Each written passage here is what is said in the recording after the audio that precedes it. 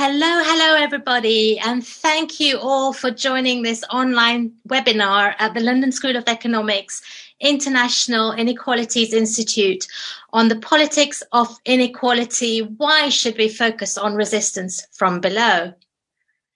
As we gather here today, tens of thousands of farmers are protesting in India to challenge laws that threaten to bring private investment into agriculture, which will leave farmers at the mercy of corporate interests. Last summer, Black Lives Matter movement spread across the Atlantic from the US and have ensured that many institutions, not least the university, need to reflect and act much more on issues of racial justice. The year before, climate justice protests rocked many countries in 2019. I'm cherry picking my examples here, but I do so to illustrate that grassroots challenges to inequalities and injustices around the world remain as important as ever.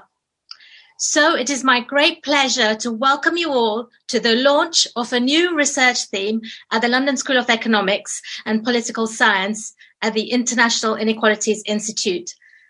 A theme on the politics of inequality, a theme which explores the grassroots challenges to inequalities, from the everyday resistance to organized protests and social movements to revolutionary upsurges. A theme which invites us to move from the ivory towers of our privileged institutions into the despair and hope, the murk and the organization, the despondence and the spirit of trying to bring about social change from below. Themes at the London School of Economics International Inequalities Institute aim to provide a platform for research, deliberation and discussion, a space in which to forge new collaborations both within academia but also with those working outside. They aim to provide new analysis on inequalities, rejuvenate old approaches where necessary, critical reflections on policy implications, and support strategies for political mobilization. I am Alpa Shah, an Associate Professor of Anthropology here at the LSE and convener of another research theme at the International Inequalities Institute, a theme on the global economies of care. Much of my own research, however, has focused on Marx, Lenin and Mao-inspired revolutionary struggle in India and the question of why ordinary people might take up arms to challenge inequalities and also how they may undermine the aims of their struggle.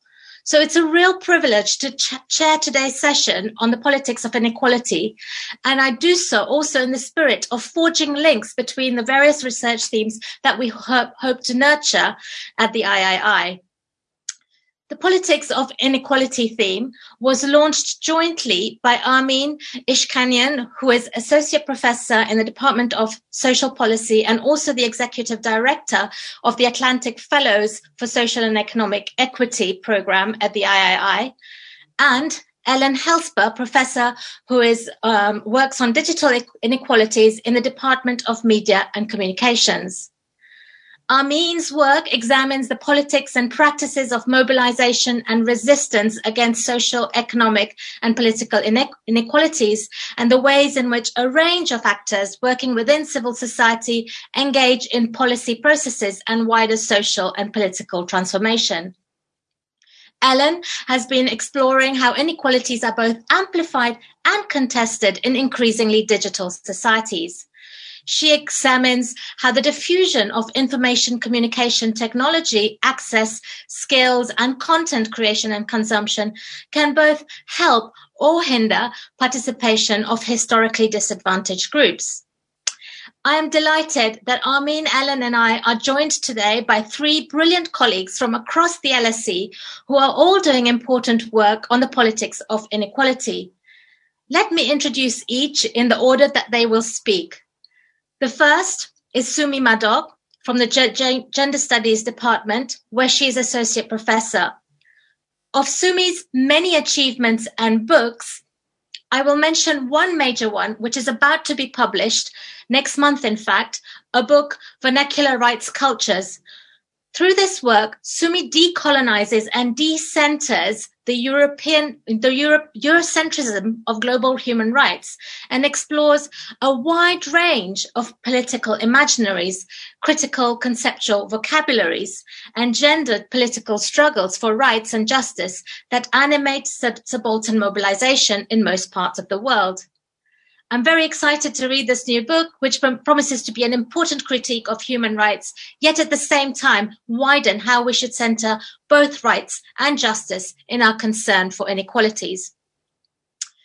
The second speaker is Flora Cornish, an associate professor of qualitative research methodology in the Department of Methodology. She's also a community psychologist. Over the last 20 years, Flora has theorized and empirically documented the power and challenges of community-led responses to public health crises and disasters. Flora told me that Indian sex workers' organizations responding to the HIV/AIDS crisis have taught her the most of what she knows about the resistance from below. But today, she is going to focus on work she has been doing over the last 3 years with residents and community groups here in London, in North Kensington, to document and analyse the struggle for post-disaster recovery. In the aftermath of the Grenfell disaster, she's just published a paper in the journal Critical Public Health on activism after Grenfell, which she will draw on today. And the final contributor today is John Chalcroft, a professor of Middle East history and politics in the Department of Government. John has written a series of important major books on popular politics in the Middle East, defying authorities, on cabbies striking in Egypt, on Syrian migrant workers in Lebanon, and on counter-hegemony in the colony and post-colony. Today, he is going to focus on thinking through Gramscian approaches in considering politics from below. So, as you can see, we have a wonderful panel today, not only coming from many disciplinary orientations, but also having done work in different parts of the globe to address a common theme. To focus our discussion, I have asked the panel to each discuss 3 issues based on insights from their own work. So let me tell you what those 3 issues are. The first is why should we focus on resistance from below? Second is what are the theoretical, empirical, and methodological approaches in studying resistance from below? And the final question is, from the perspective of their own work, what do they see as the way forward for this theme? What should be its vision? What should be its ambition? What role should the theme play, both theoretically, empirically, and of course also politically? But before I ask the panel to do that, I'd like to invite Armin Ishkanyan and Ellen Helsberg, the co-conveners of this new theme, to say just a few words about the theme and why they launched it. Over to you, Armin and Ellen. Thank you, Alpa. Thanks for that wonderful introduction and all your support for the theme. So I'll speak very briefly about why we launched this theme. One of the key reasons of launching this theme was to provide a platform for those researching forms of resistance, mobilization, and collective action against a range of social, economic, and political inequalities, working in the LSE, but also beyond it. And as part of the work on the theme, we're very interested in examining mobilization from below from a comparative, international, and also intersectional perspective. The idea is that this theme will also complement and work with the other themes at the International Inequalities Institute, and also by doing so, bring a very strong focus on actions, practices, and ideas from below, or as some refer to it, from the everyday. I'd also like to add that the Politics of Inequality theme is closely linked to the Atlantic Fellows for Social and Economic Equity Program, AFSI, which is based at the International Inequalities Institute. And AFSI is one of 7 interconnected Atlantic Fellows programs from across the globe. As a program, we draw on the insights of academic research, innovative social change strategies, and our fellows' own expertise to envision and explore alternatives to the world's deeply unequal economic, political, legal, and social structures. The idea here is that the research from the Politics of Inequality theme will inform teaching on the fellowship program, support fellows' projects and dissertations, and also include fellows in the theme's ongoing development. I'll stop here and turn over to Ellen. Thank you, Armine. And thank you very much, Alpa, for chairing this wonderful event. It's very exciting to be launching a new theme that has a slightly different approach from the other themes that the III has already organized. I think Armine has said almost anything that I could say about where this theme emerged from. And I think the most important thing is its emphasis on the below, on the everyday, on how people resist and sometimes reproduce inequalities in their everyday lives through ordinary actions, but also through extraordinary actions. And that's really what we're looking at in this theme. The everyday, the bottom up, resistance through. Thank you. Thank you. Thank you, Armine. Thank you, Ellen. I'm going to soon begin our panel discussion, but before I hand over to the speakers, a note on upcoming events at the III. On Tuesday, 2nd of February this year, the III seminar series will host an event which is entitled The Economic Consequences of Major Tax Cuts on the Rich. So this is going to be at 12:30, and with David Hope, Dr. Julian Lindberg, and Dr. Luna Glucksberg, who's going to chair. I'm going to be back on Thursday, the 4th of February at 6 p.m. to chair an III LSE public event where we will discuss the crisis of care we are amidst, why we need to build a caring economy, and how to do it.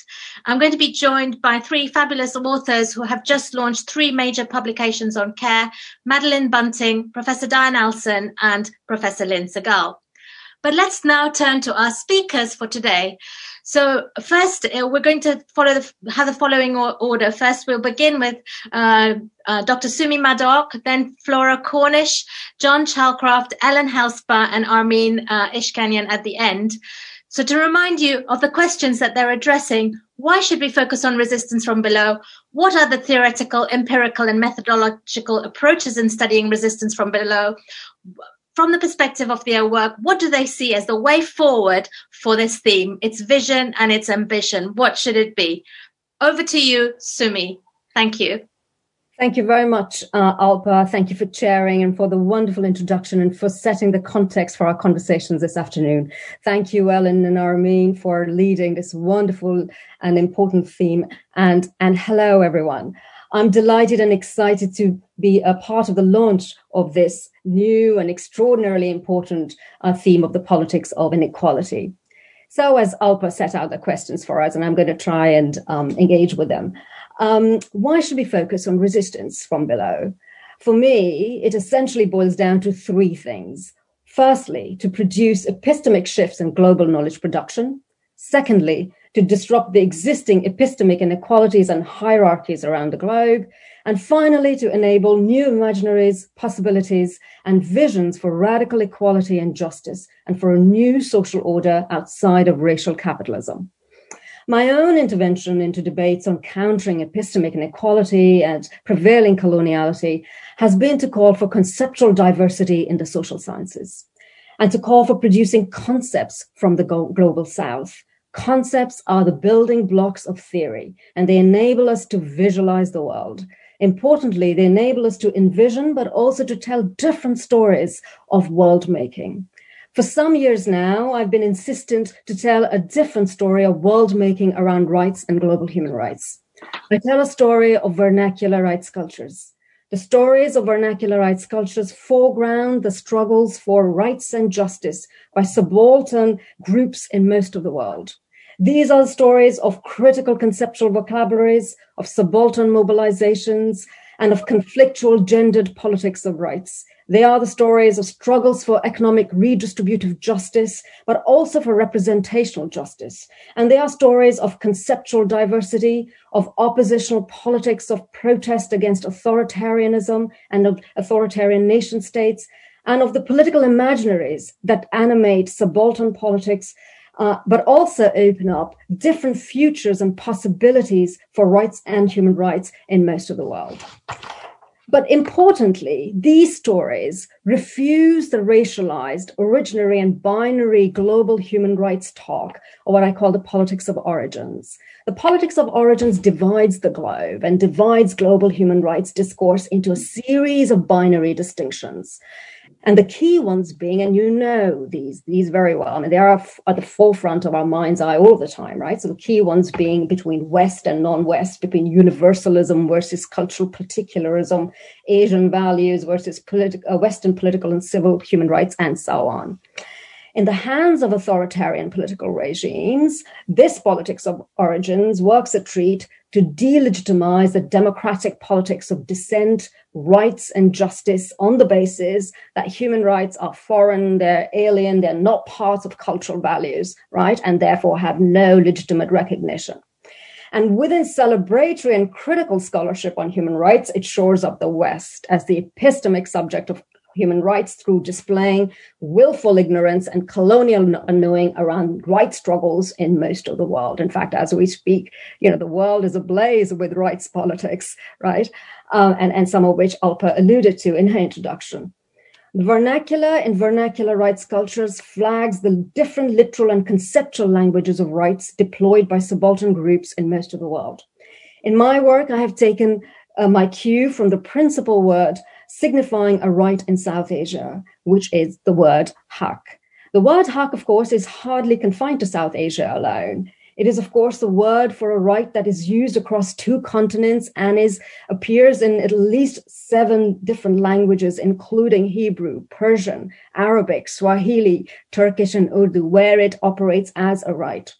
For over a decade, I've been tracking the deployment of hak in northwest India, from Rajasthan's eastern regions, which are mostly rocky, thorn scrub forested and sand-filled terrains, to the Aravalli Hills in its south, where subaltern groups have mobilized to demand rights to food, public information, gender and caste equality, and employment from the state, and where indigenous peoples have demanded the rights to their sacred and ancestral forests, streams, and lands.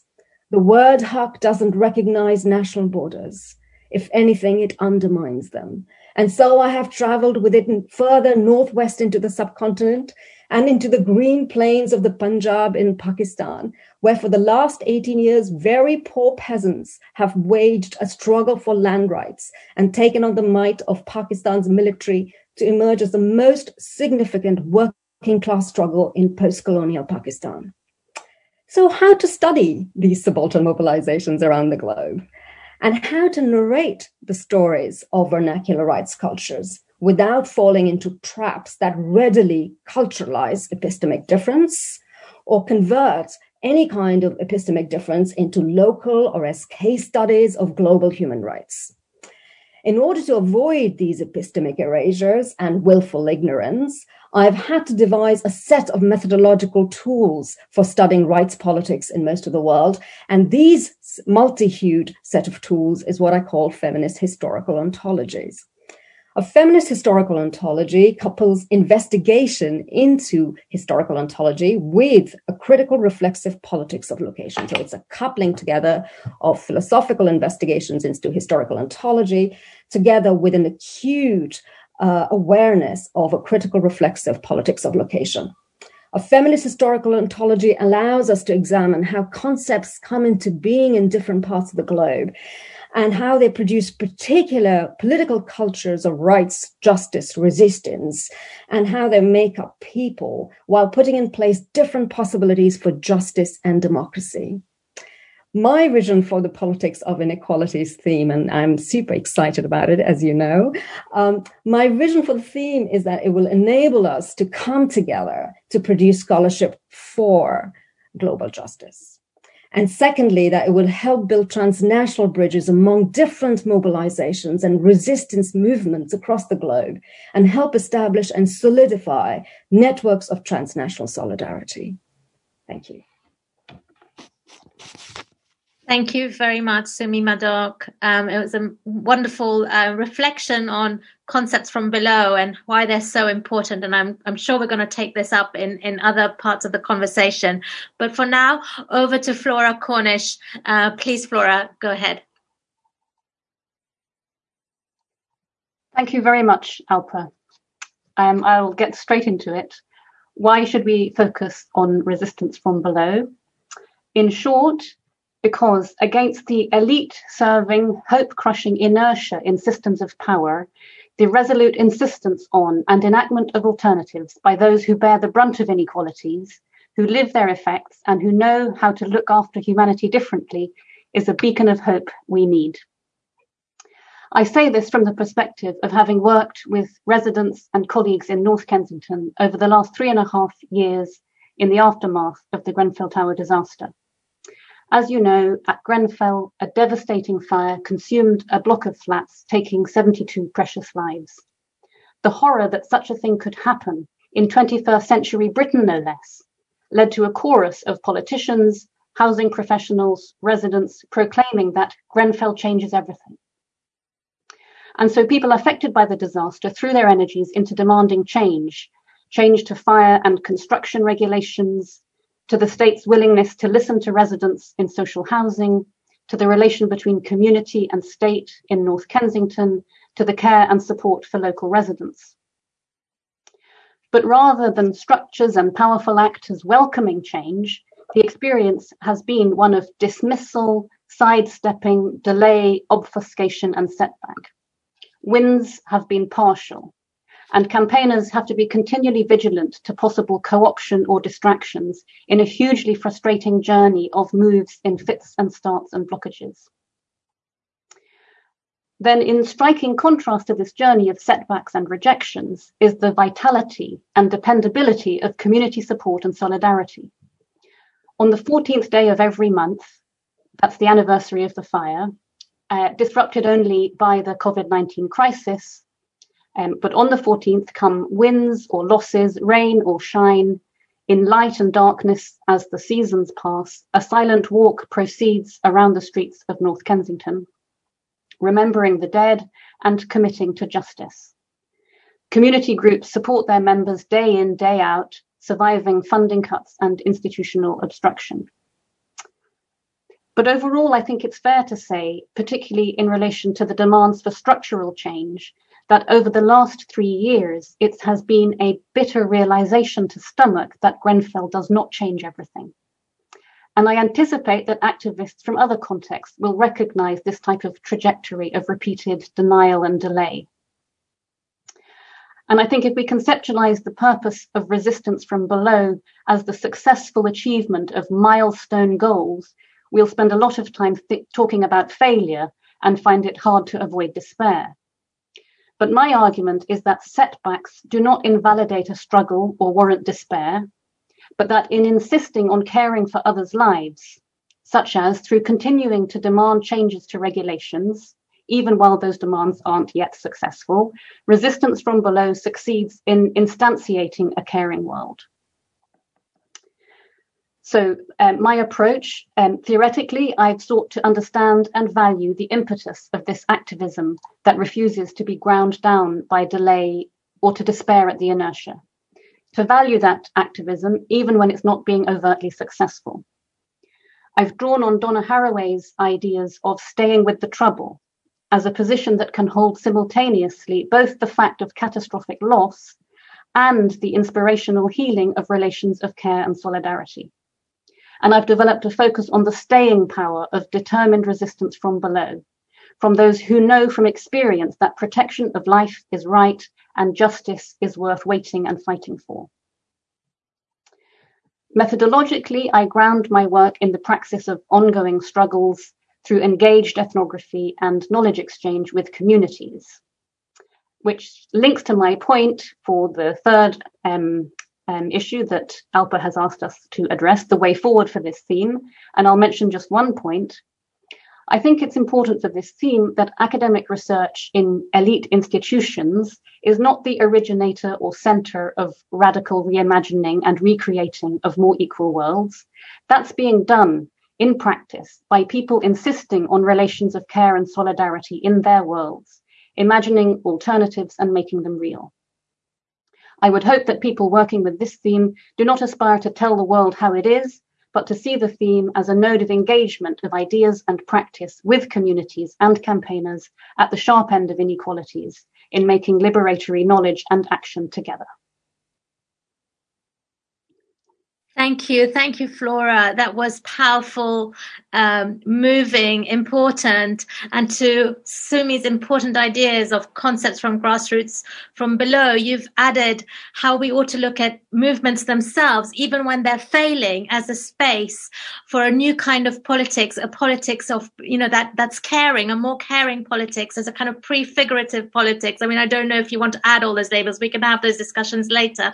But yeah, that was amazing. Thank you so much. And now, John, over to you, John Chalcraft. Maybe you will have some important reflections, bringing Gramsci to the table. Thank you. Well, thank you so much, Alpa, for that lovely introduction, and to Sumi and Flora, and especially, of course, to Armin and Ellen and the III for establishing this theme, which I think is enormously important. So, why should we look at resistance from below? Well, surely one reason for doing so is that we need to be able to distinguish, and in the present context, between different forms of popular politics, different forms of popular mobilization, not just for academic reasons, but also because of the urgency of the situation. Don't we need to be able to distinguish between right-wing populism in both secular and religious forms of the kinds shown on this slide, from Bolsonaro in Brazil to Sisi in Egypt to Netanyahu in Israel to Trump in the United States, to be able to distinguish between this kind of popular politics and between forms of NGO-based advocacy and activism, for example, that's operative in languages of human rights and development, very briefly indicated here, from Oxfam to Human Rights Watch and so on. And don't we need to be able to distinguish between this kind of NGO-based advocacy and these kinds of popular mobilization, from the Rojava Revolution to gay activism to ecology to the Zapatistas and to the Palestinian-led BDS movement against Israeli settler colonialism? Now, arguably, to be able to grapple with this kind of popular politics and distinguish between these forms of mobilization is an urgent task in the present, not just for academic reasons, but also because of the ways these forms of politics are operative in the present, and they urgently affect the fate of millions of people around the globe, especially disadvantaged subaltern social groups. So what sort of approach to this is useful? Well, my contention here is that Gramscian approaches have a tremendous depth, fertility, and range in looking at popular politics. And it's more or less what my research has focused on for the last 15 years in Middle East studies. And I've also looked at kinds of transnational activism as well. So Antonio Gramsci, he was an Italian, he was a communist, he was an intellectual, an activist. He died in 1937. He himself fought fascism. He had significant engagements with both populism and other forms of popular struggle. He died for his cause. He left a vast corpus of writings. And one of the riches of his work is that it's an updating, traveling theory with built-in possibilities to learn from subsequent movements: anti-colonialism, feminism, queer activism, ecology, and anti-racism. It's also a profoundly engaged set of optics. It makes no sense without practice or engagement or forms of world changing. So how does Gramsci help in the study of popular politics and different kinds of resistance from below? Well, first of all, he carries on a sharp critique of populism, what he at one point calls merely an adventure, like great leaders or groups who claim to represent but tend to manipulate the masses. It's often something carried on by the wealthy and the well-connected, and it's often dominated by a false spirit of what Gramsci calls subversivism, a kind of empty rejectionism, which treats subordinate groups. And here's the very important part. It treats them as sort of unchanging categories and caricatures, as types, as sort of stereotypes, as genus. And this sort of critique we can readily apply to the present in terms of how right-wing populists speak of the subordinated groups that they apparently exalt: white men, true patriots, pious women, pure women, while in fact degrading them by treating them as types, as genus, with no way to develop or transform, and also tarring their official enemies, migrants, gay men, Muslims, people of color, and so on, in the same essentialist and caricatured way, treating them as types, naturally united by some dumb generality, be it skin color, genitalia, violent proclivities, and so on. So that's interesting. Second of all, Gramsci carried on a sharp critique of middle classes who sought to absorb and redirect the energies of popular groups to incorporate them in a system controlled by ruling groups. He called that passive revolution. And that sort of idea can act as a powerful critical optic on NGO-based human rights advocacy, which is often highly legalistic, highly professionalized, funded by respectable foundations which can't afford to rock the boat. It's often dominated by middle-class experts. It adopts a kind of abstract, falsely universal, detached position, and it's been co-opted by various repressive states, such as Bahrain or Egypt in the Middle East, and it often works to absorb or redirect the energies of subaltern social groups, crucially removing them from the scene of their own emancipation, eliminating any popular or organically intellectual mode whereby popular oppression and liberation can be culturally defined from below, substituting this intellectual work for a kind of pre-given code which has been agreed by states for their own strategic reasons. So human rights advocacy in Gramscian optics is vulnerable to a critique as passive revolution. Third, but Gramsci doesn't then take us on a slide towards sort of postmodern relativism and the repudiation of the real and the political. Instead, his most important task is to develop a sense of the meaning of the genuine mobilization of popular demands and discontents. And that's a hallmark of his work. And he gives us a way to think about how subaltern social groups, from women to slaves to migrants to colonial subjects to workers, could engage in a struggle to transform and overcome their conditions of subordination through an extended struggle involving forms of historical becoming in many molecular phases, as he puts it, to bring about new forms of collective will and alternate forms of hegemony. Gramsci's work in this respect gives us a very powerful optic on how these processes can work and methods for studying this long journey from subordination to revolution. My own research has used Gramsci's concepts of hegemonic common sense and his more positive concept of good sense. Hegemonic common sense, the sort of broadest conception of the life and world that's often uncritically absorbed and part and parcel of subordination, but good sense being a more sort of positive kernel of popular philosophy, which challenges both abstract intellectualism and hegemonic common sense. And I recently, doing ethnographic and participatory observation type work, used those ideas to understand revolutionary upsurge and revolutionary weakness in Egypt since the uprisings of 2011. And the basic idea in that research was that good sense, operative in the subaltern cultural politics against the corrupt regime, was a powerful factor in the uprising in Egypt in 2011. But it was greatly vitiated by a hegemonic common sense, also operative, that trusted the army, the Egyptian armed forces, and that played a role in allowing the Egyptian armed forces to finally come to power, above all after 2013, and to impose a highly repressive and authoritarian secular version of right-wing populism. So I think I've run out of time, but on the third question, yes, I hope this theme can help us create a critical mass around these pressing themes at LSE. There's obviously a lot of synergies between what some of us are doing. And I hope, in line with what Flora was saying, that we can think about ways to connect organically to the kinds of popular self-activity that we see around us, around global justice and radical democracy, and thereby engage in a process of learning from activism from below. Thank you. Thank you so much, John, for this, very important igniting Gramsci for us here in this theme, which is super important. And I think hopefully Amin is going to take up some of this as well in what she says. But for now, I would like to turn to Ellen Helsper, please. Ellen, tell us about your research and digital technologies in relation to these three questions. Thank you. Thank you so much, Alpa. Yeah, I think, thank you, first of all, for obviously giving me also the opportunity to talk about my own work beyond setting up the theme.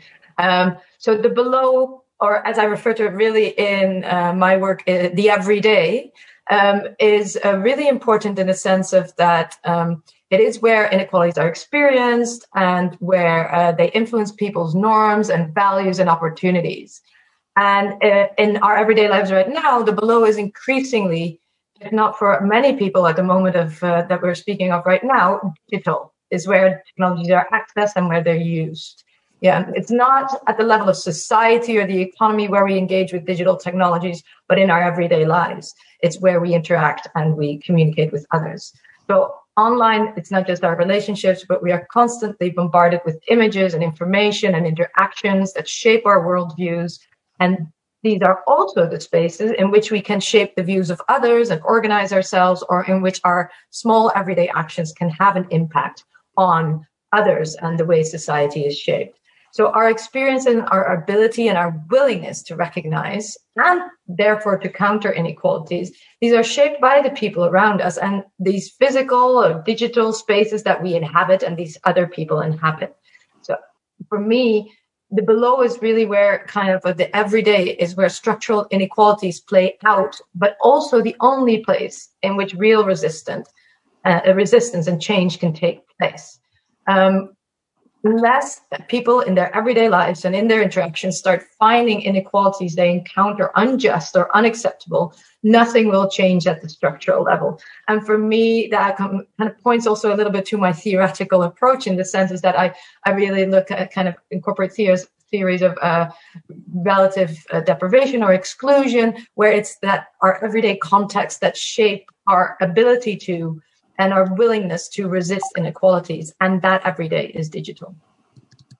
So, as I said, my approach is one which looks at how inequalities are reproduced and contested as societies become increasingly digital. Theoretically, it separates different domains in everyday life, so it doesn't take inequalities as one thing, but looks at many different types of inequality. And it does not assume that if replication takes place in one domain, let's say the economic one, it also takes place in another domain, let's say the cultural or social sphere.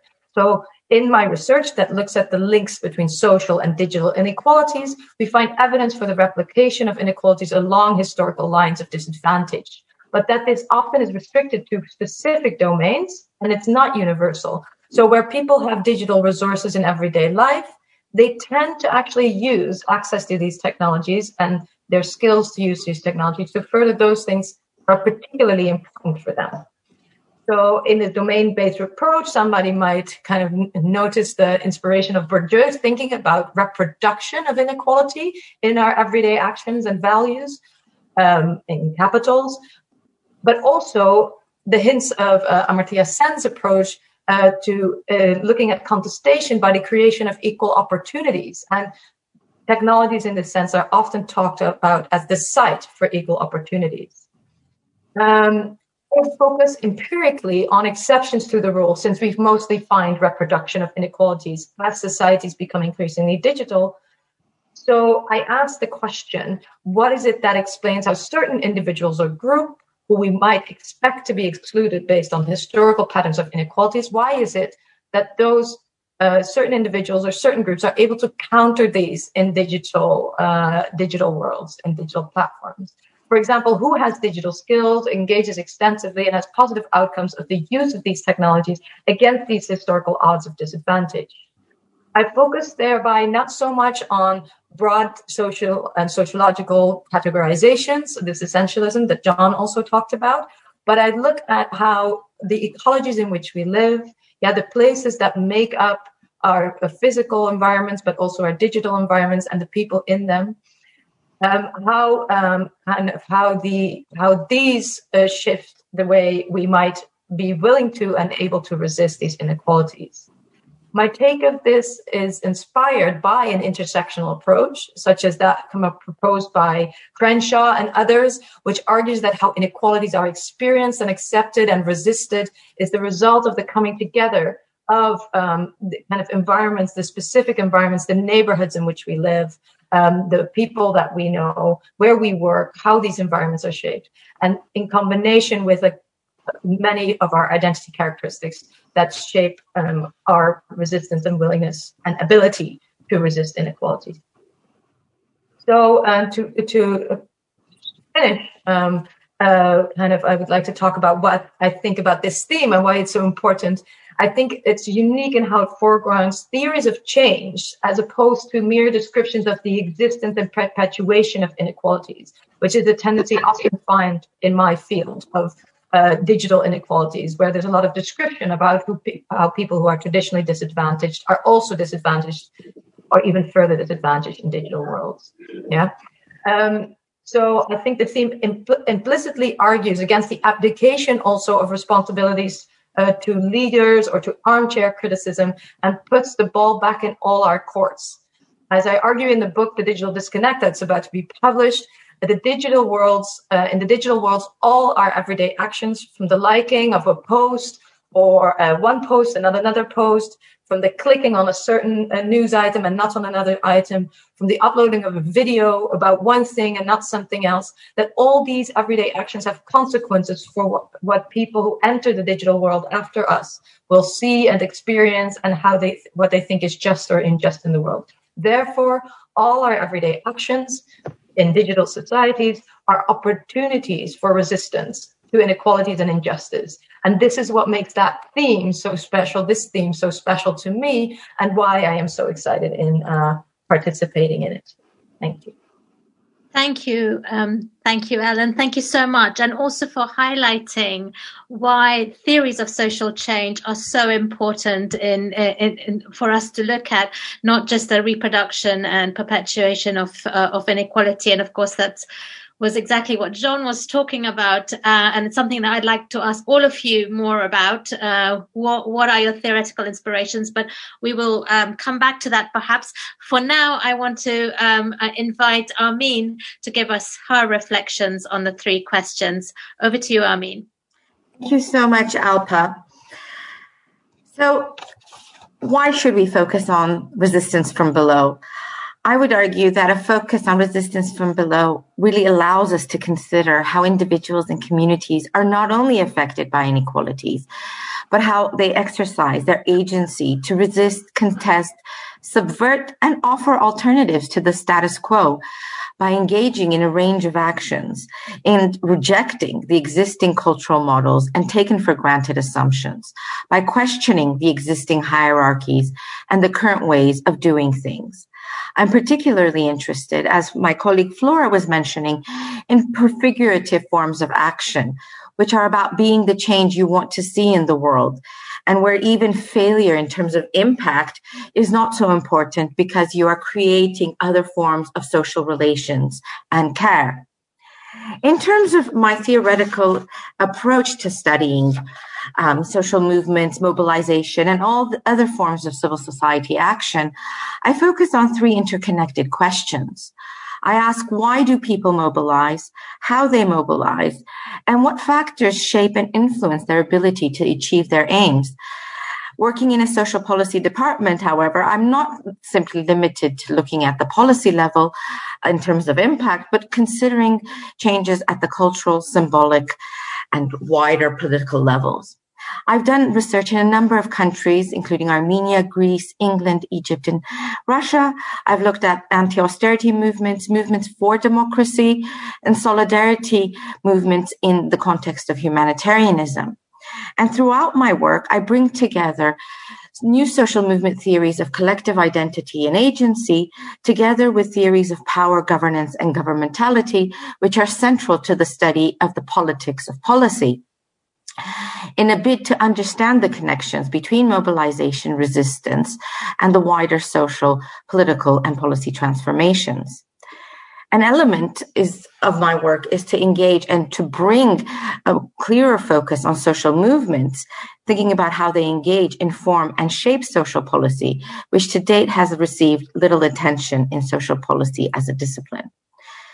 In asking why people protest or mobilize, we cannot assume that progressive politics and collective action magically emerge from aggrieved identities or discontent. So we need to consider the ideational motivations, experiences and perceptions of injustice, social identities, as well as emotions and subjectivities, and how they create and allow for collective mobilization and action.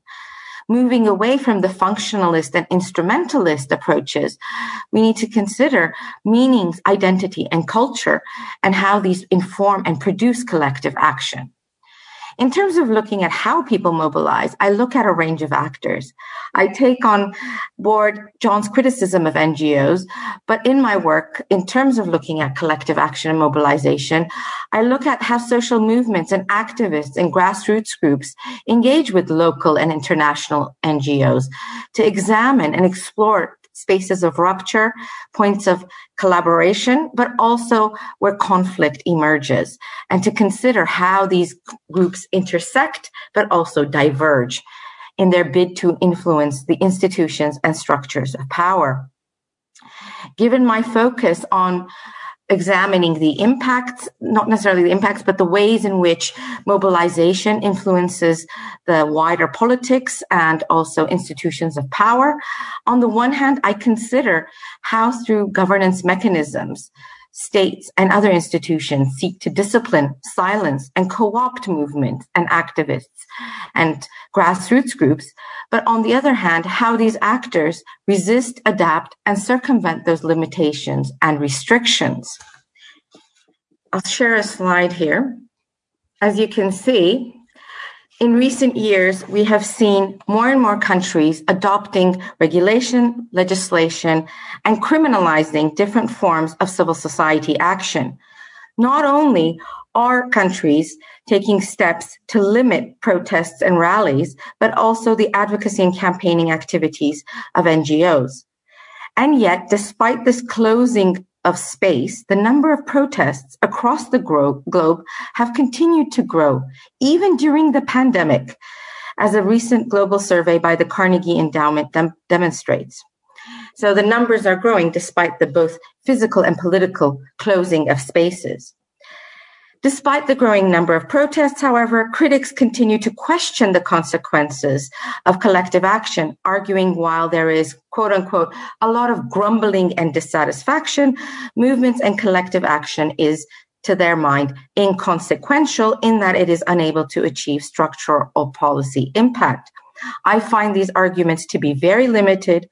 Their focus on impact and outcomes as very instrumentalist and reductive, and very narrowly focused on the short term. I would argue that we need to consider how movements are not only arenas, but as Gramsci would argue, battlefields for an emancipatory politics, which creates spaces for radical imagination and transformation over longer periods of time. In drawing to a close, I want to add a cautionary note, and that is that we should also approach movements with a critical gaze, in the sense that movements themselves are also spaces where power flows. And if we're bringing an intersectional approach to the study of movements and mobilizations, we need to consider how hierarchies and exclusions emerge and persist within organizational spaces of movements, how there is a marginalization of certain voices depending on identity. For these reasons, an intersectional approach allows us to consider how inequalities are challenged, but also play out and are reproduced in movements. Moving forward, I think there's an enormous interest and potential in this theme's area of research. I think empirically and theoretically, we can continue to examine and find new things in terms of looking at the processes and dynamics of mobilization, resistance, and everyday forms of action. Moreover, I would argue that we should not just limit ourselves to studying progressive forms of action, but also consider the emergence of right-wing and regressive movements and the counter-movement dynamics that emerge.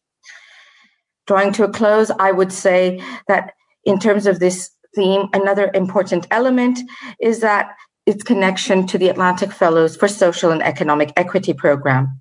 I believe this gives us a very unique opportunity to bring together in a meaningful way rigorous, theoretically informed work with participatory action research that genuinely engages with, learns from, and speaks with activists, organizers, and communities to create new forms of knowledge. I'll end there. Thank you very much. Thank you. Thank you so much, Armine, for that wonderful introduction to reminding us of right-wing movements as well as more progressive movements and the need to study all together, of bringing intersectionality approaches to the core of what we research, the divisions within movements. All of these are important themes. I want to open the session now to a wider discussion that emerges and is inspired by these wonderful presentations that we've had. We already have a lot of questions being raised by the audience. Thank you for raising them. Just use the Q&A functions on your Zoom screens to ask your questions. I can see that there is actually several questions which actually complement each other, and I would actually like to combine some of them into one big question, which is also a question that kind of haunts me in a way, and that is the question of what is our role in the university in relation to the struggles on the ground? I want to just draw attention to the questions around this, which have been raised by Gabriela Cabana, an anthropology PhD student at the LSE, who's asking, how do you plan to put your research at the service of the struggles you investigate? Gabriela, I know you have another question, but I will raise that at another point. I also want to highlight Duncan Exley's contribution, he's worked as a campaigner activist for 20 years, and he's asking about how the grassroots, how privileged platforms amplify or give a platform to grassroots voices that may not actually be representative of those struggles, but that may represent more the privileged person's own values and interests or assumptions. So how do we, he's asking that in relation to NGOs or journalists or activists who join movements, but also it applies to us as university researchers. What's our role in relation to struggles on the ground? This is also a concern that's been raised by Nihari, is it Nihari Pandit? I'm looking for your Niharika Pandit. What's the place of, the elite university, the place of political organizing in elite universities, the relationship between theory and praxis? Niharika, thank you. You're from LSE Gender. Helena Robert, you also have a question in relation to this.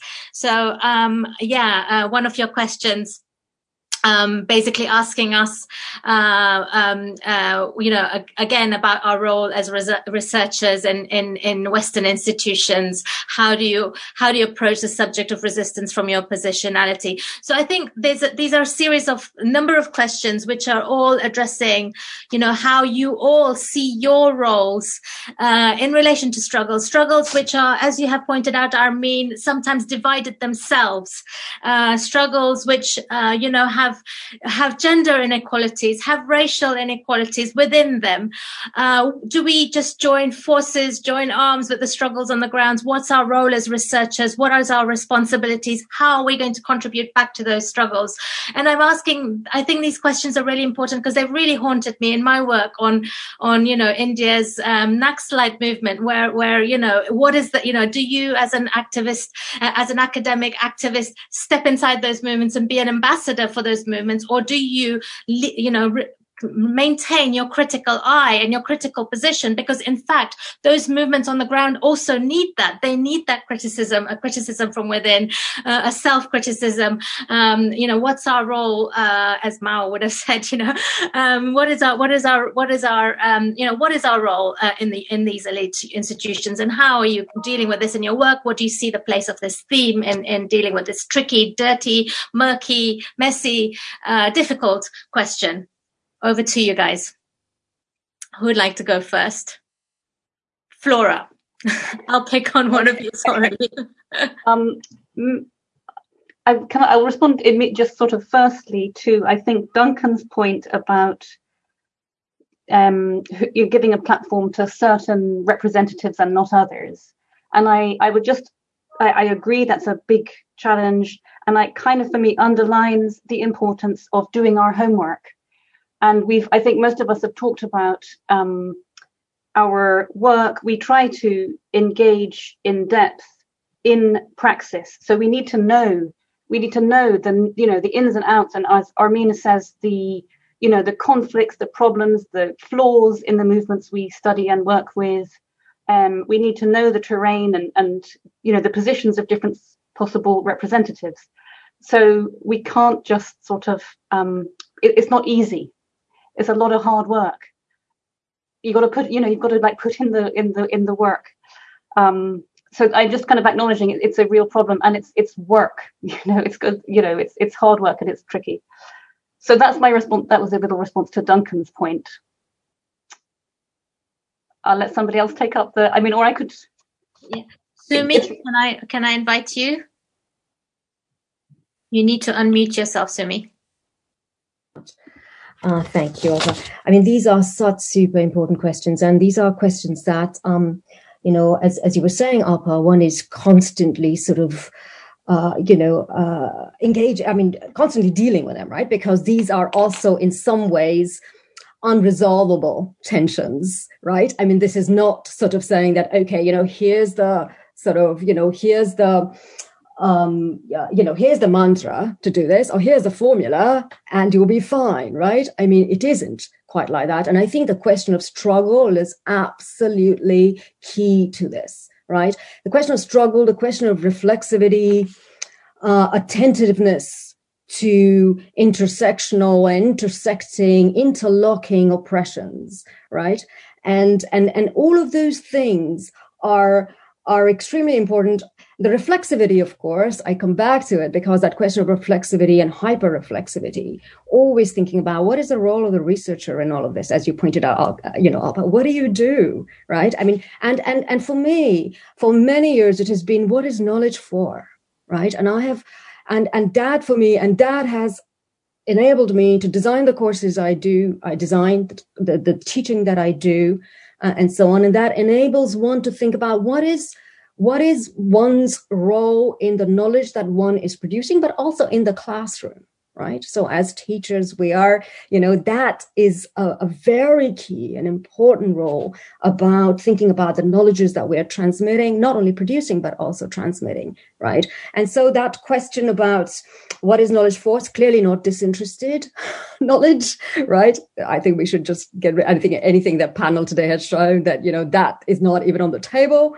And then producing knowledge that is able to support those at the forefront of global injustice and inequality. I mean, I've seen my work as somewhere there, and very much sort of interested in that. But at the same time, I think it's very important, and this has been brought out by some questions and so on, and also mentioned earlier by the speakers, that it's so important not to romanticize these, right? Leila Abu-Lughod, anthropologist, is a wonderful case called, how not to romanticize resistance, right? So you cannot and I think that's where paying attention to intersectional conflicts, of course, gender itself is a political concept, so which means that talking about gender brings to fore conflict straight away, right? So intersectional gender conflicts you're always mired in a politics of struggle and a politics of conflict. And as ever, it's about that negotiation without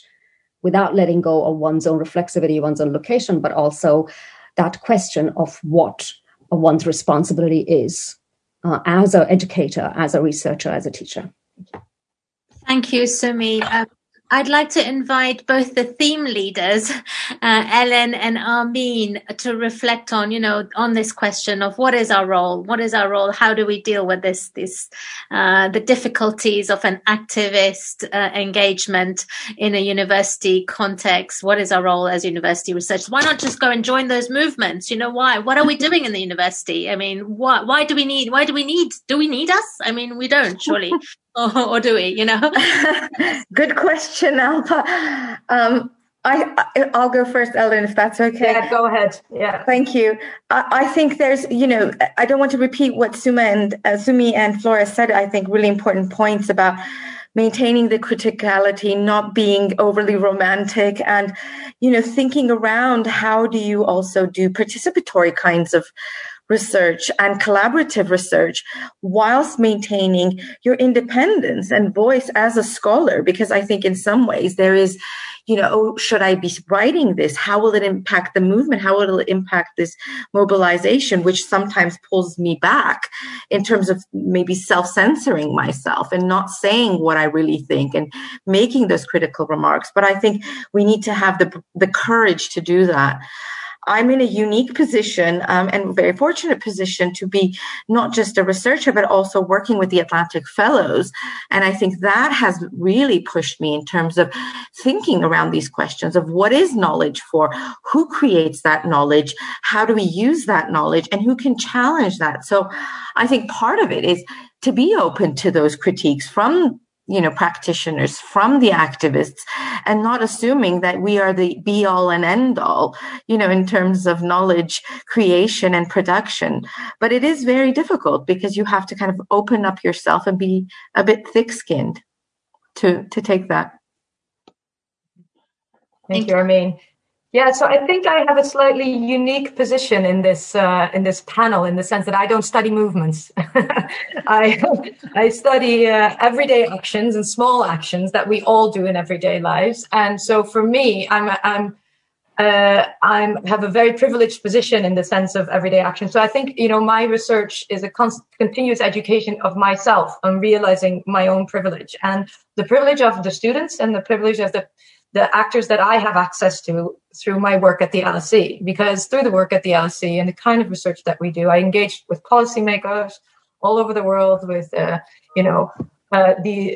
kind of big organizations that we're not talking about at this moment.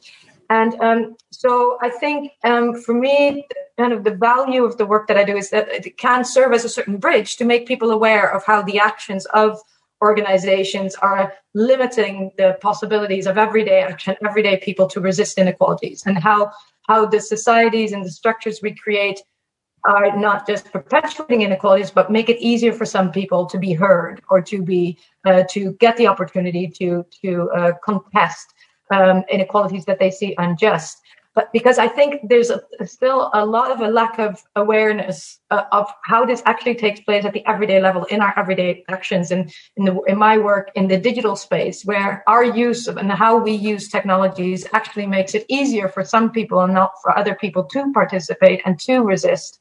So I think for me, the position of privilege both makes me humble in the sense of that I realize that all the experience of the people around me that I see and that I work with and that I engage with are completely different from the experiences that other people have on digital platforms or in digital societies. And so I think just awareness creation and pointing out that all of us are collectively responsible, and we cannot leave it to movements to change society. Yeah, that all of us are responsible for creating these opportunities for people who might have less privileged positions or who are oppressed to be heard, and not just to be heard, but to be listened to as well, in the sense of that we follow up, and that it's our responsibility to make that happen. And so I think for me, that is the really important role, and that I can use the resources that I have to make people aware, to keep bringing that, to keep knocking on doors saying, like, are you aware that this is going on? Is this the society that you want to live in? What is the society that we can all agree on is more just? And how can we make that happen through our everyday actions? Not through big things, but through everyday actions. And I think that is, that is the position that, and as Armin already said, LSE has a very unique position in that it has that kind of bridging, networking role of bringing people together who might otherwise never sit at the same table or never be heard by the people in power and will privilege. Thank you, Ellen. John, I've left the last word to you because I know this is something that you've given a lot of thought to. Would you like to pick this up? Oh well, no simple formula, but an academic is in a very different position to we know that Gramsci himself, he dropped out of university when he was an undergraduate, right?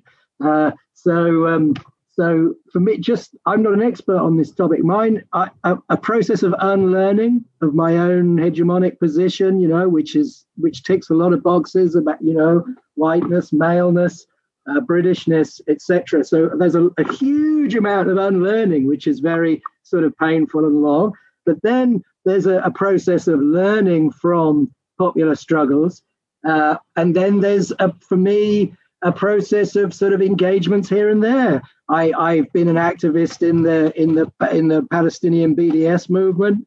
I've been engaged with the Giulio Regeni case, the scholar, our colleague who was murdered by the Egyptian government in 2016. I've been engaged in sort of expert witnessing in court cases. So a lot of that's been me, making mistakes and then learning a bit, and sometimes trying to put expertise in here and there, learning, it's that sort of thing from where my, but I'm just aware there's loads of questions in the chat and I don't want to spend too much time on positionality. Thank you, John. Thank you. Though I think it is very important that this theme addresses these issues. Sure. To start off with, we've actually managed to, I think, address a number of questions through your responses already. But there's one issue which I think is coming through in a number of the contributions from Gabriela Cabana, from Anuprita Shukla, I think, who are actually inspired, I think, maybe by Flora's presentation, and are asking about whether we should start thinking about resistance as kind of a global economies of care, how does care feature in your thoughts? And because one of the things we're hoping to do on these research themes is also build synergies between the themes. And since I am one of the conveners of the global economies of care theme, I wanted to ask you to think about this question, which is actually in some ways a different kind of approach to resistance than I understand a Gramscian approach to be, thinking about the spaces which is created just within the movement, the solidarities of care that are being formed. So I'm wondering, I'd just like to open that issue to all of you, thinking on your feet about how care might feature or might not in your work. But I want to combine that with another question, which I hope will help us highlight your approaches, and which is whether you could tell us about your kind of main theoretical influences in your work. So people who have inspired your approach that we might take forward. Of course, that's been very clear in John's presentation, but maybe with some of the rest of you, it would be really great to have you think that one through. So yeah, over to you again. I'll start off with Flora again because I know she'll have a ready response to this question, so that to give the others a bit of a chance to gather their thoughts. Flora. Thank you. I think sometimes when we think of the term care, we think of quite small scale, childcare or elder care, social care, people looking after each other, people looking after other vulnerable people. And we think of politics as being big, grand, possibly antagonistic, dramatic, etc. sort of phenomena. And I think one of the things that I have sort of been rethinking in my work in the sort of post-Grenfell space is that in campaigns and protests and so on, there is also there is care. And so one of the examples in the after Grenfell space, bereaved and survivors have been campaigning to have the cladding, which is the panels on the outside of the building that were responsible for the disaster. That type of cladding is on many other residential buildings across Britain, and there's been a big campaign to have them removed. And it's been tortuous, the sort of steps, tiny steps forward. And I think one of the things I'm trying to say is that, and they keep on going, right? That's what I was trying to say in my sort of little talk earlier. Even when they get a setback, they all keep on going. And that in insisting on this, that this is worth fighting for, they are demonstrating care for other people in other tower blocks and other blocks with the same sort of cladding. They are insisting that it is worth, this caring for each other is the way we do things, right? They're insisting on that. As you said, Alpa, that's sort of a prefigurative politics kind of, but it's a little different, I think, to the usual way of thinking about prefigurative politics. So that, movements not only have these demands that they're trying to make, but in struggling for that demand, you're saying, this is not okay. We believe in a more just world and in a more caring world. Shall I stop there on care? Yes, thank you. Thanks. Yeah. What did you want to tell us about your theoretical inspirations? You mentioned Donna Haraway in your presentation. I'll just say briefly, I sort of call myself a community psychologist, and in this field, sort of the work of Paulo Freire has been foundational, and a sort of, with sort of Marxist view of oppressed people coming to understand the structural sources of their oppression, developing a theory of change and a way to work together to get there. That was sort of where I came from, and there's important stuff in that which is rooted throughout all my thinking, but it's sort of this kind of linear goal directed way of thinking, and so that's more recently I've been drawing on Donna Haraway, but also other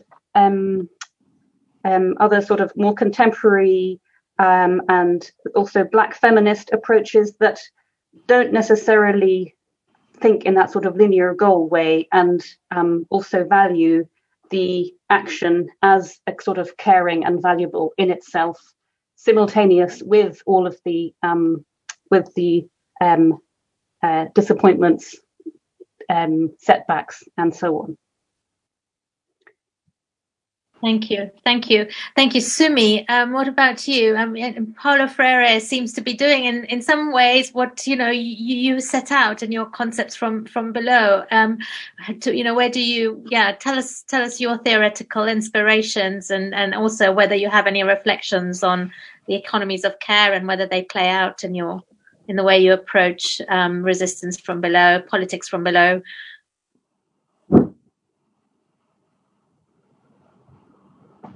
You need to unmute yourself. Thank you. Actually, I wouldn't. I think I probably need you to keep doing that for me because I keep forgetting, don't I? It's just, oh my goodness me. Okay. Sorry about that. I was just saying that very difficult questions and super important ones. I'm always sort of worried about coming very quickly and appearing glib, because one can do that, right, in a mode of sort of very quick engagement. But I do think that engage one must, because they're so important. Care, global economies of care, and so I have in addition to all the important things that have been said about it, and people who work on it very particularly and specifically, of course, and lots of feminist economists and people whose work I admire very much have done so much to bring in questions of social reproduction and so on to the forefront.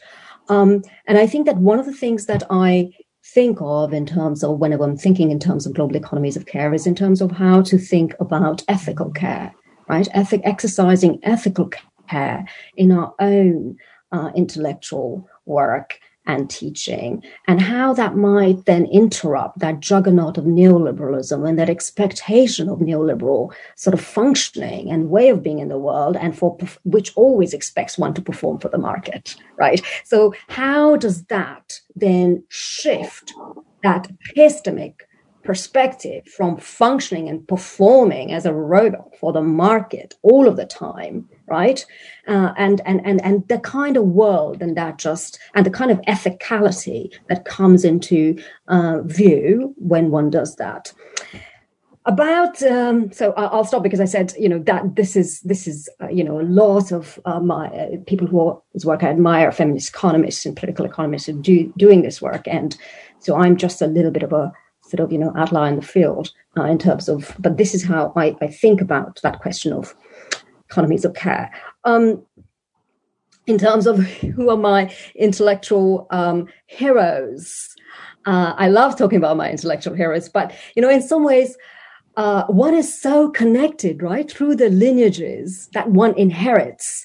And, so there's so many tracks and so many ways that one, and in some ways such a privilege. And I've spoken about it when I speak about a feminist debt to the work that has gone, right? That acknowledgement of that debt that makes it possible to think of particular kinds of knowledges in the first place. And there's so many anti-colonial thinkers from Fanon, and always so anti-colonial, thinkers, anti-racial thought.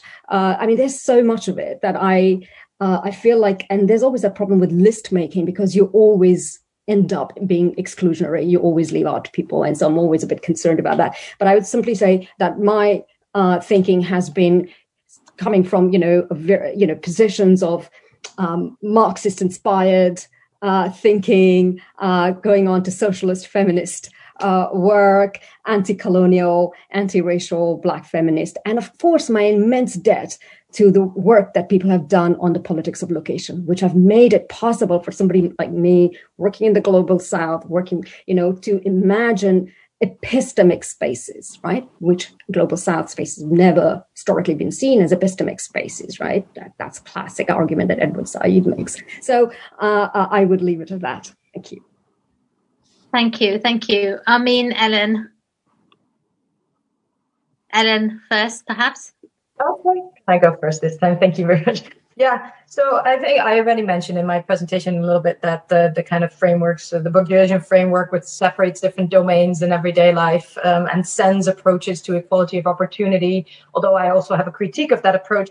But these are really important for me in the sense of that they kind of really allow us to shift away from a purely economic-based interpretation of what is considered valuable in everyday life. And I think in the discussion of inequality, we often focus on economic inequalities, but actually, this is also the great thing about this theme is that it's really, really puts the emphasis back on other types of inequalities, participatory inequalities in many ways, but also inequalities of care and, the devaluing of other aspects that are not just neoliberal market economy based values. And in my work, I work currently on two big projects, from Digital Skills, the Tangible Outcomes Project, which is kind of an umbrella term for many different projects, and the Youth Skills Project. And both of these projects have a real emphasis on outcomes that are not economic, but they're saying we need to value what is important in everyday life. What is important for the people at the below is often actually the things that makes us feel good as citizens, feel valued, are these other aspects of our lives. And so when we look at the digital space that I research, this is very often understudied, very often undervalued. It's digital skills and access I talked about in terms of how they give us access to jobs and how they give us access, instead of focusing on how they allow us to connect to others, to create collectives, to creating a sense of participation and well-being in broader society. So those I think are really important. As others, I don't want to list because it will be a never-ending list in terms of inspiration. But for me, kind of as a general grouping of theorists that have been really important for me is those that focus on place-based, context-based approaches to understanding why people are able to resist or see inequalities as unjust. And so, there's people, I mentioned Crenshaw and Wolby in an intersectional approach, but also people like Samson and DiMaggio, who really look at how the very local environments in which we live influence us to feel empowered, to make a change, or to feel empowered for us to see how our everyday actions contribute to an equal society and might therefore also motivate us to change our own behaviors and our norms and our values. So I think that there's many others, listing is not productive. I think. Thanks. Armin, only one theorist, please. Oh gosh, okay, then I guess it's Gramsci in terms of approach. Gramsci and understanding to civil society and thinking about ideas of hegemonic and counter-hegemonic. I do want to also just mention, the work on solidarity and kind of thinking around bio-inequalities of whose lives are valued in spaces of crisis. And but I don't want to go too long, but I think the work of people like Didier Fassin, by Achille Membe, and others draw attention, Tanya Marie Lee, to these calculations that take place and the ways in which solidarity actors question that dehumanization and depoliticization and draw attention to kind of the value of each life rather than thinking about it, as Agamemnon says, in terms of bare life, of just survival. I'll stop there. Thank you. John, I'm not going to ask you about your theoretical inspiration. I do want to ask you about care. Oh, yeah.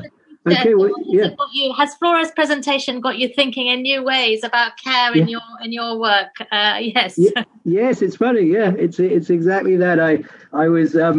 It seems I really like the way it appears in Flora's research from what I've heard so far, and I thought that is very interesting, and it did get me thinking. Of course, I also think of there's the sort of Foucauldian care of the self. And that's also very interesting. That kind of, and there's, one thinks of all the things that it can work against, like left sectarianism. As a good thing, it can work against masculinism. It can work with certain kinds of feminist sensibilities. It can work around also queer sensibilities too. So there's lots of reasons, I think, to be interested in care. There is this research coming out of Egypt now. This extraordinarily, people are very hesitant to use the word trauma, but around what happened between 2011 and 2013 and where it left people, from these high moments of transformative activity to this appalling despair of torture and killing, in Egypt. And so care, something that resonates with those. But, I just read something on sort of horizontalism in Tunisia. And my impression in that research was that it was trying to substitute the idea of care for the idea of a more expanded transformative politics. And when that happens, it can be a problem. But so different things. But I wonder, just speculating, I wonder if it's a part of a sort of a good sense in a Gramscian way. It's a kind of a good sense that we care, that there are forms of caring that are crucial to solidarity. Yeah, thank you. That's so thought-provoking, fascinating, actually. How do we make care into common sense rather than good sense? Hey, so I want to. So there's a number. So to the people who are listening, the audience, as you will see, I've been drawing aspects of your questions and grouping them into larger questions. And I want to end. So as you know, I'm not directly asked every single question that you've raised. I'm sorry, there's just far too many questions to do that, but I hope that we can generate a more interesting conversation and let the panel speak to each other through this process of grouping questions together. So on that note, I want to actually end with one last question, and this is to take into account that one last question to all the panelists, for which they have 1 minute each, and this is and I'd like to ask this question with them taking into account some of the issues that have been raised by our audience. The need to think about various aspects of movements. So let me ask the question first, and then let me tell you about the things I'd like to take you into account, which has been raised in the audience. So the question I want to ask you is, if we've now talked about theoretical inspirations, I want to ask you about what kind of grassroots movements from below, name one that inspires you right now, and give me a reason or a couple of reasons. And I want you to bear into account that our audience has raised various different issues. There's been a question on leadership. What is the role of leadership? They've raised the question of religion. What is the role of religion? They've raised the question of racism, of social class, of gender and of gender inequalities. So a whole range of issues have been raised. And thinking about all of these issues that have been raised by our audience, please, tell us about what is your inspiration. Where do you find inspirations when thinking about politics from below that challenges inequality? Which movements do you find inspiration in? But yeah, try and limit it to one. Okay, over to who? Let's start with Armine and Ellen, the theme conveners. Armine. So one movement that's really inspiring me is the anti-mining movement on the Amulsar mine in Armenia. I know that's very specific, but why I chose that movement is because it is bringing together young women and young men from the capital together with the villagers who live around the mine, challenging our perceptions about rural, urban kind of identities. The young women in particular who are involved are fearless, which again challenges the gender norms in Armenia.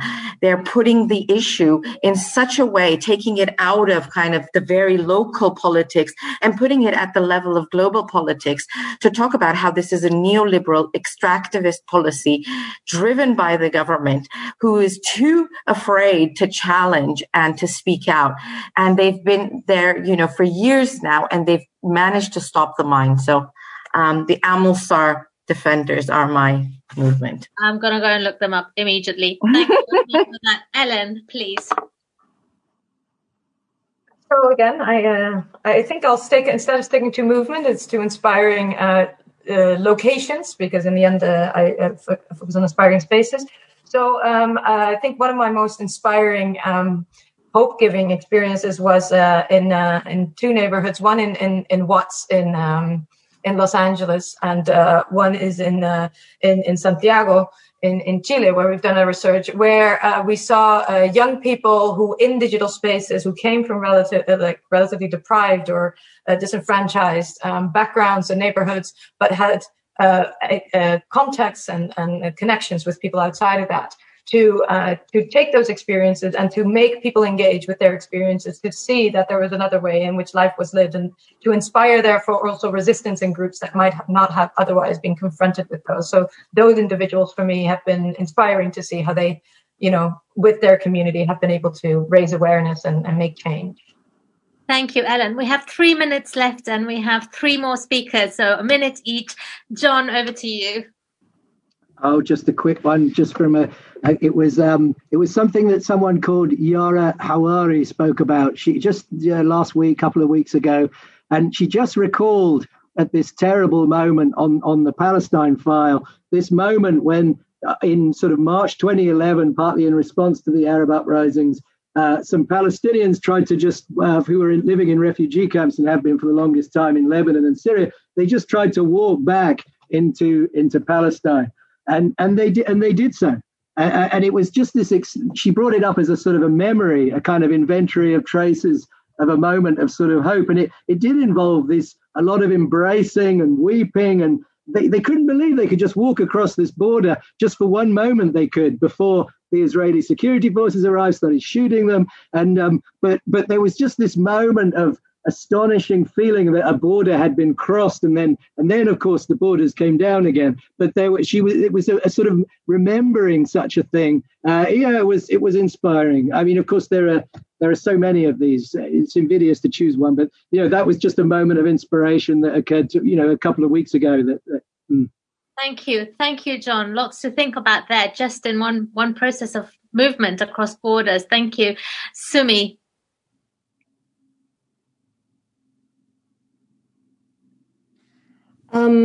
So I look at so many different movements, but they are sort of come under the umbrella of the Right to Food movement in India, which is an umbrella group of so many different subaltern mobilizations, and also the Anjuman Mazareen in Pakistan. And so I've been looking at these movements, and what I find so inspiring and sort of so fantastic in removing any vestiges of academic inspired cynicism, right? That comes in, and the despair and the sort of difficulties that it is when you're there, and I'm just awestruck. I mean, completely inspired by the courage of these super marginalized women, particularly women who are living that everydayness, right? So it's not sort of people, observing them and then going and writing about them and so on. They're actually living it. And to live in that context of conflict with all the stakes and struggles, right? Knowing in and out, there is no out. It's not like the sort of feminist researcher coming in for a few months and then leaving and then coming in. It's not like that. There is no out. And that level of commitment is just absolutely awe-inspiring and keeps me going. And so I just wanted to acknowledge that. Yeah, thank you. Thank you for that, bringing us to that focus on commitment, that ongoing, the sincerity, the kind of things that Flora actually brought up in her presentation. So Flora, over to you. It's exactly the same kind of thing as Sumi and John have talked about. Still in the Grenfell context, residents in Henry Dickens' estate in the day after the fire, the local community centre was locked. Donations were piling up on the streets, and something needed to be done. They called the landlord, wouldn't help with the keys, and a couple of residents just broke the lock, went in, started sorting things out. They're still there 3.5 years later with a whole program of activities for children and young people and for the adults on the estate. And it was that, just as John's example reminded me of that. It was that moment of, we just have to do it. And they just did it. And it has led to lots of great things. Wow. Thank you. Thank you for leaving us on those inspiring thoughts and movements from the ground. Before we close, I'd just like to say 4 thanks to everybody. First, to all the people behind the scenes who are hosting this event. Thank you all for being the people that you can't see in the audience. Secondly, thanks to the audience for being absolutely amazing, for giving us great questions to think through. Thirdly, to our wonderful panelists who've been, so inspiring and brilliant. And lastly, to Armin and Ellen for launching this theme, which is so important and which we're so delighted to have at the heart of the LSE. Thank you so much to all of you. Thank you.